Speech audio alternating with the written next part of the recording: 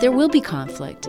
But we know that there are ways to manage, to prevent, to resolve conflict so that it doesn't become violent.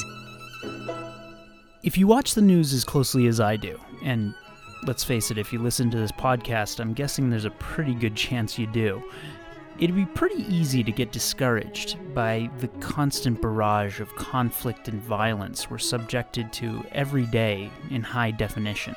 I'm hoping today's guest might provide a bit of an antidote to that sentiment, and perhaps even inspire some hope that, by and large, we're moving in the right direction.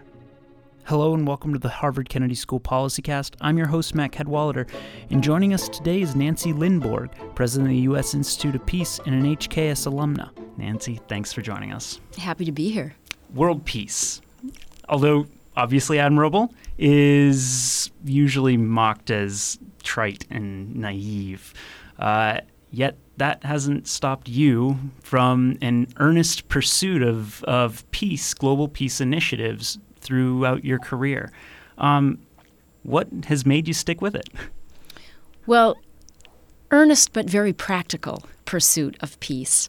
And I think personally I stuck with it because over and over again for the past 25 years, even though I go to lots of places that are in terrible shape, you also see the extraordinary power of people coming together to chart a more peaceful path forward. And, I have been very struck by the fact that even though we currently, over the last, say, half a decade, 5-6 years, are seeing an uptick in global violent conflict and terrorism, certainly displacement as we see refugee and migrants reaching historic levels. It's against a backdrop of 70 years of relentless progress, of the rates of violent conflict almost flatlining as interstate conflict has become less and less.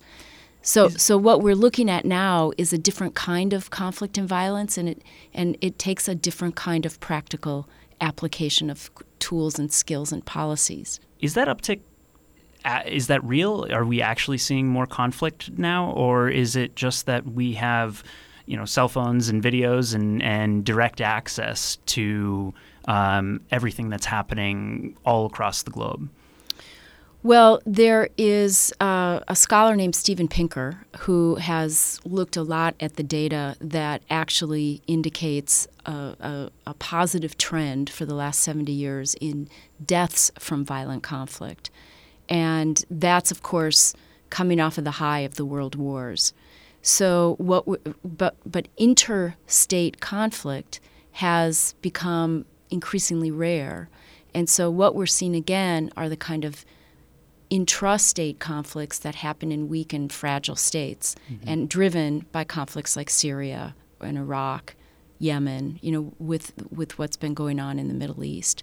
So it is going up. Why it matters to us globally is exactly the reasons that you've said. We are far more interconnected. There are, the number of mobile devices per person globally is at an extraordinary high.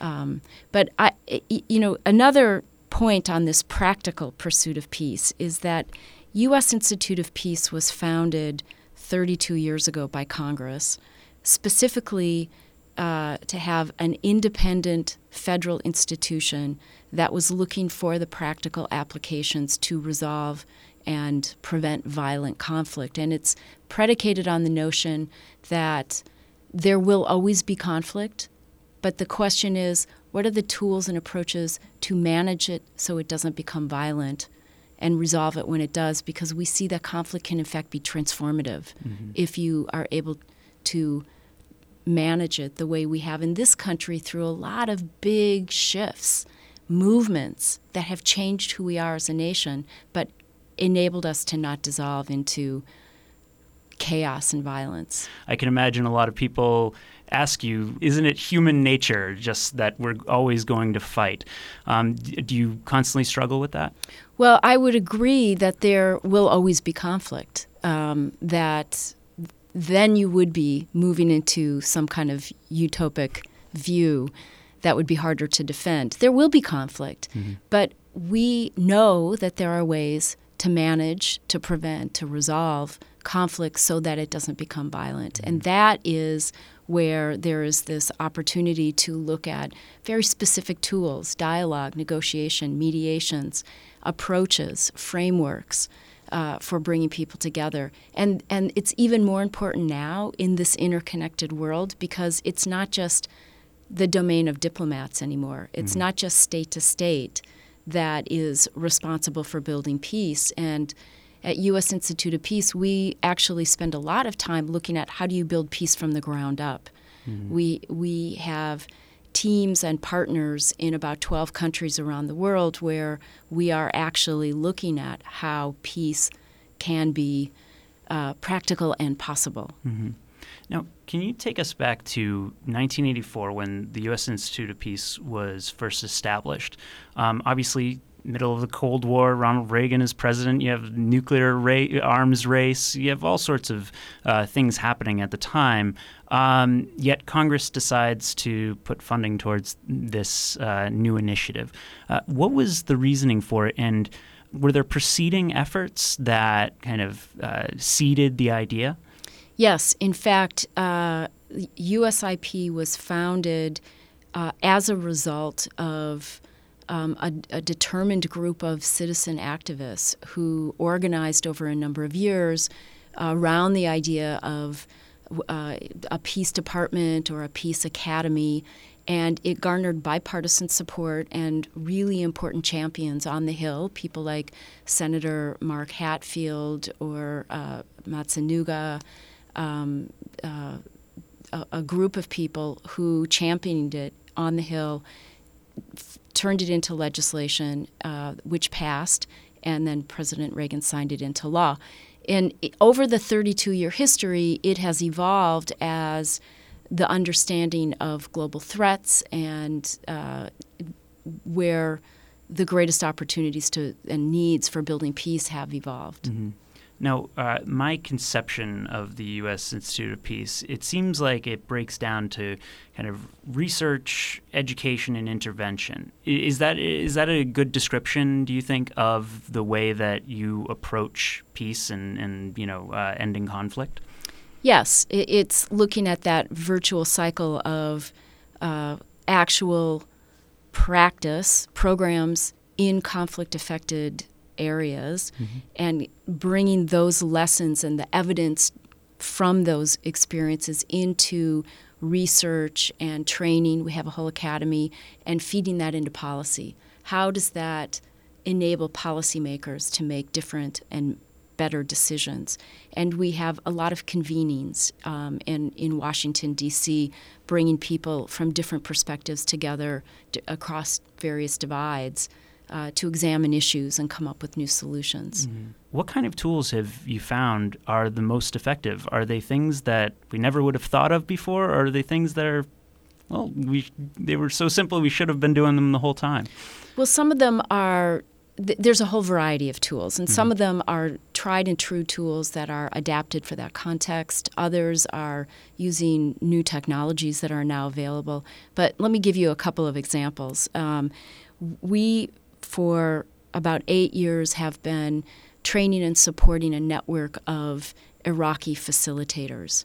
So the ways to map a conflict, to design a dialogue, and they have been conducting dialogues to resolve conflicts in Iraq over those years. This became particularly urgent as we are looking at areas newly liberated from ISIL, where the social fabric has been so torn apart. There is a pressing need to look at bringing people together so that it doesn't turn into additional cycles of violence after they're liberated. So in Tikrit, in Saladin province, these facilitators worked with Shia and Sunni tribal leaders to chart a way forward after Daesh or ISIL was cleared. They ended up signing a peace agreement and coming up with a way to vet people who wanted to return, who had fled the city, And as a result, 1/3 of all people who have returned to their homes in Iraq are in that area because the tribal leaders came up with a peace agreement at that local level that enabled them to avoid additional conflict.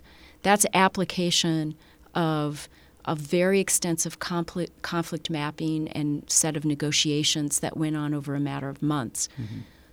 We're now doing that in the Mosul context, which is far more complicated, but is so urgent because once that fighting stops, the potential for new violence to break out is quite high.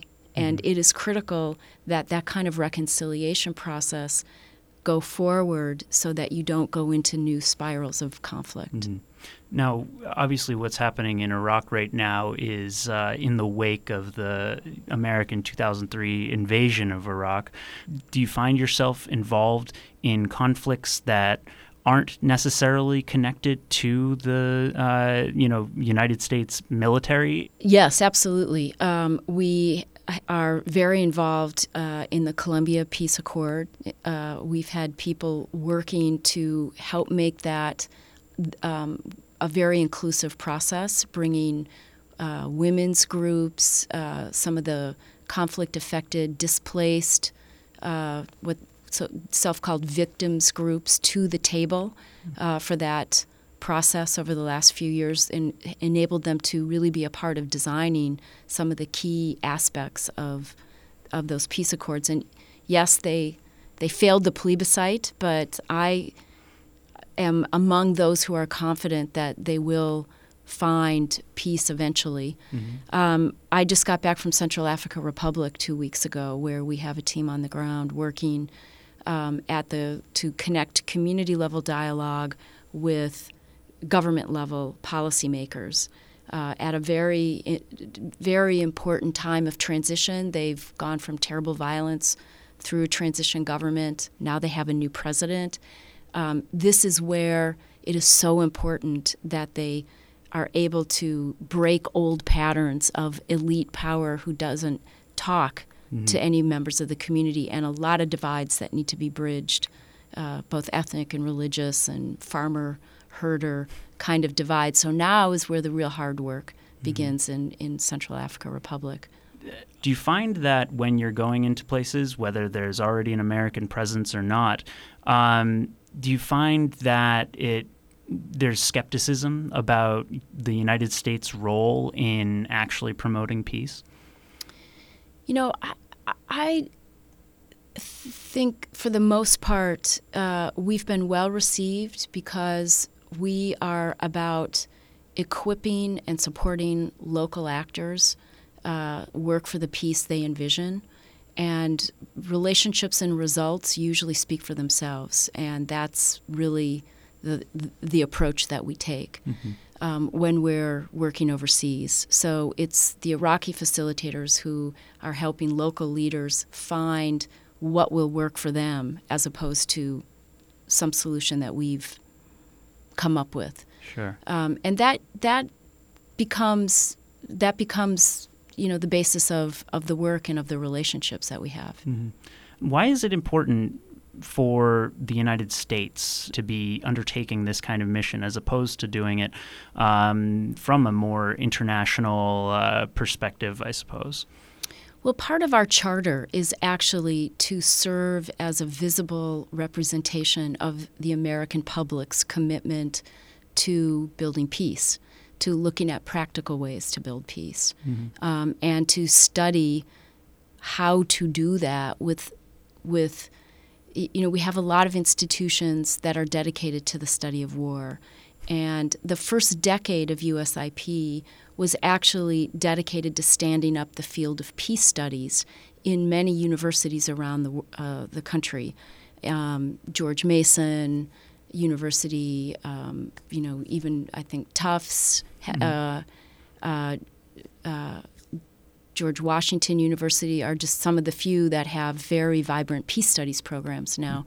A lot of that was seeded with support to scholars and research in that first decade of USIP's existence. And we're actually doing that now overseas in places like Pakistan and Afghanistan, working with universities to develop curricula for peace studies programs. So that's a part of our charter, and we also reach out across the country. We work U.S. We work with schools, community organizations on peace education in our own country, so that people understand this is not just, some pie in the sky utopic ideal that you can't take seriously, but that this is practical, this is possible, and it is essential for our national and international security that we figure out how to address conflict so it doesn't become violent. It's actually very specific and very real. Do you find that you're often going into places where conflict is already happening, or have you been able to develop tools to identify where conflict might happen, where there's trouble brewing, so to speak, and address it hopefully before it erupts into something that could go as poorly as in Syria? Yes, and in fact, I invite you and listeners to go to the USIP website to look at the recently released fragility report that we did with the Carnegie Endowment for Peace and the Center for New American Security, which really looks at this issue of state fragility as one of the reasons why we're having this uptick in violent death and increase in refugees and increase in violent extremism. There's a correlation between how fragile a state is with those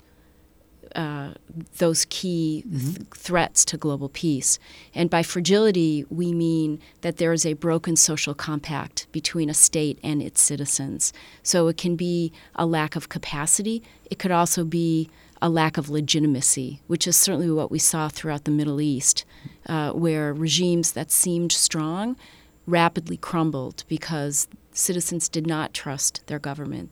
There were exclusionary practices with segments of the population not involved.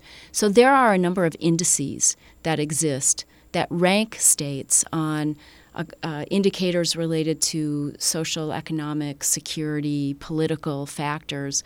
And you can look and see those states that are ranked the most fragile are already highly correlated with sources of refugees, incidents of violent terrorism, renewed civil war and conflict. And one of the points of this study group report was to make recommendations for the next administration about how to organize the United States to more effectively get upstream of crises, because we are very crisis-driven right now, very reliant on very costly reactive approaches, military response, peacekeepers, huge need for humanitarian assistance, very expensive, both in human life and in dollars. And if we could get more focused on prevention, on looking at how to effectively help that conflict be resolved without violence upstream, it's in everybody's interest. Nancy Lindborg is president of the U.S. Institute of Peace. You can find the Fragility Report as well as just a link to the USIP's website in the show notes. Nancy, thanks so much for joining us. Really appreciate it. Thank you. My pleasure. Good to be here. HKS PolicyCast is a production of Harvard Kennedy School. It's produced by Matt Cadwallader along with Natalie Montana, Sarah Abrams, and Becky Wickel, with help from Catherine Serafin on distribution. You can follow us on Twitter at PolicyCast or find links to subscribe on iTunes, Stitcher, and elsewhere by visiting hkspolicycast.org. See you next week.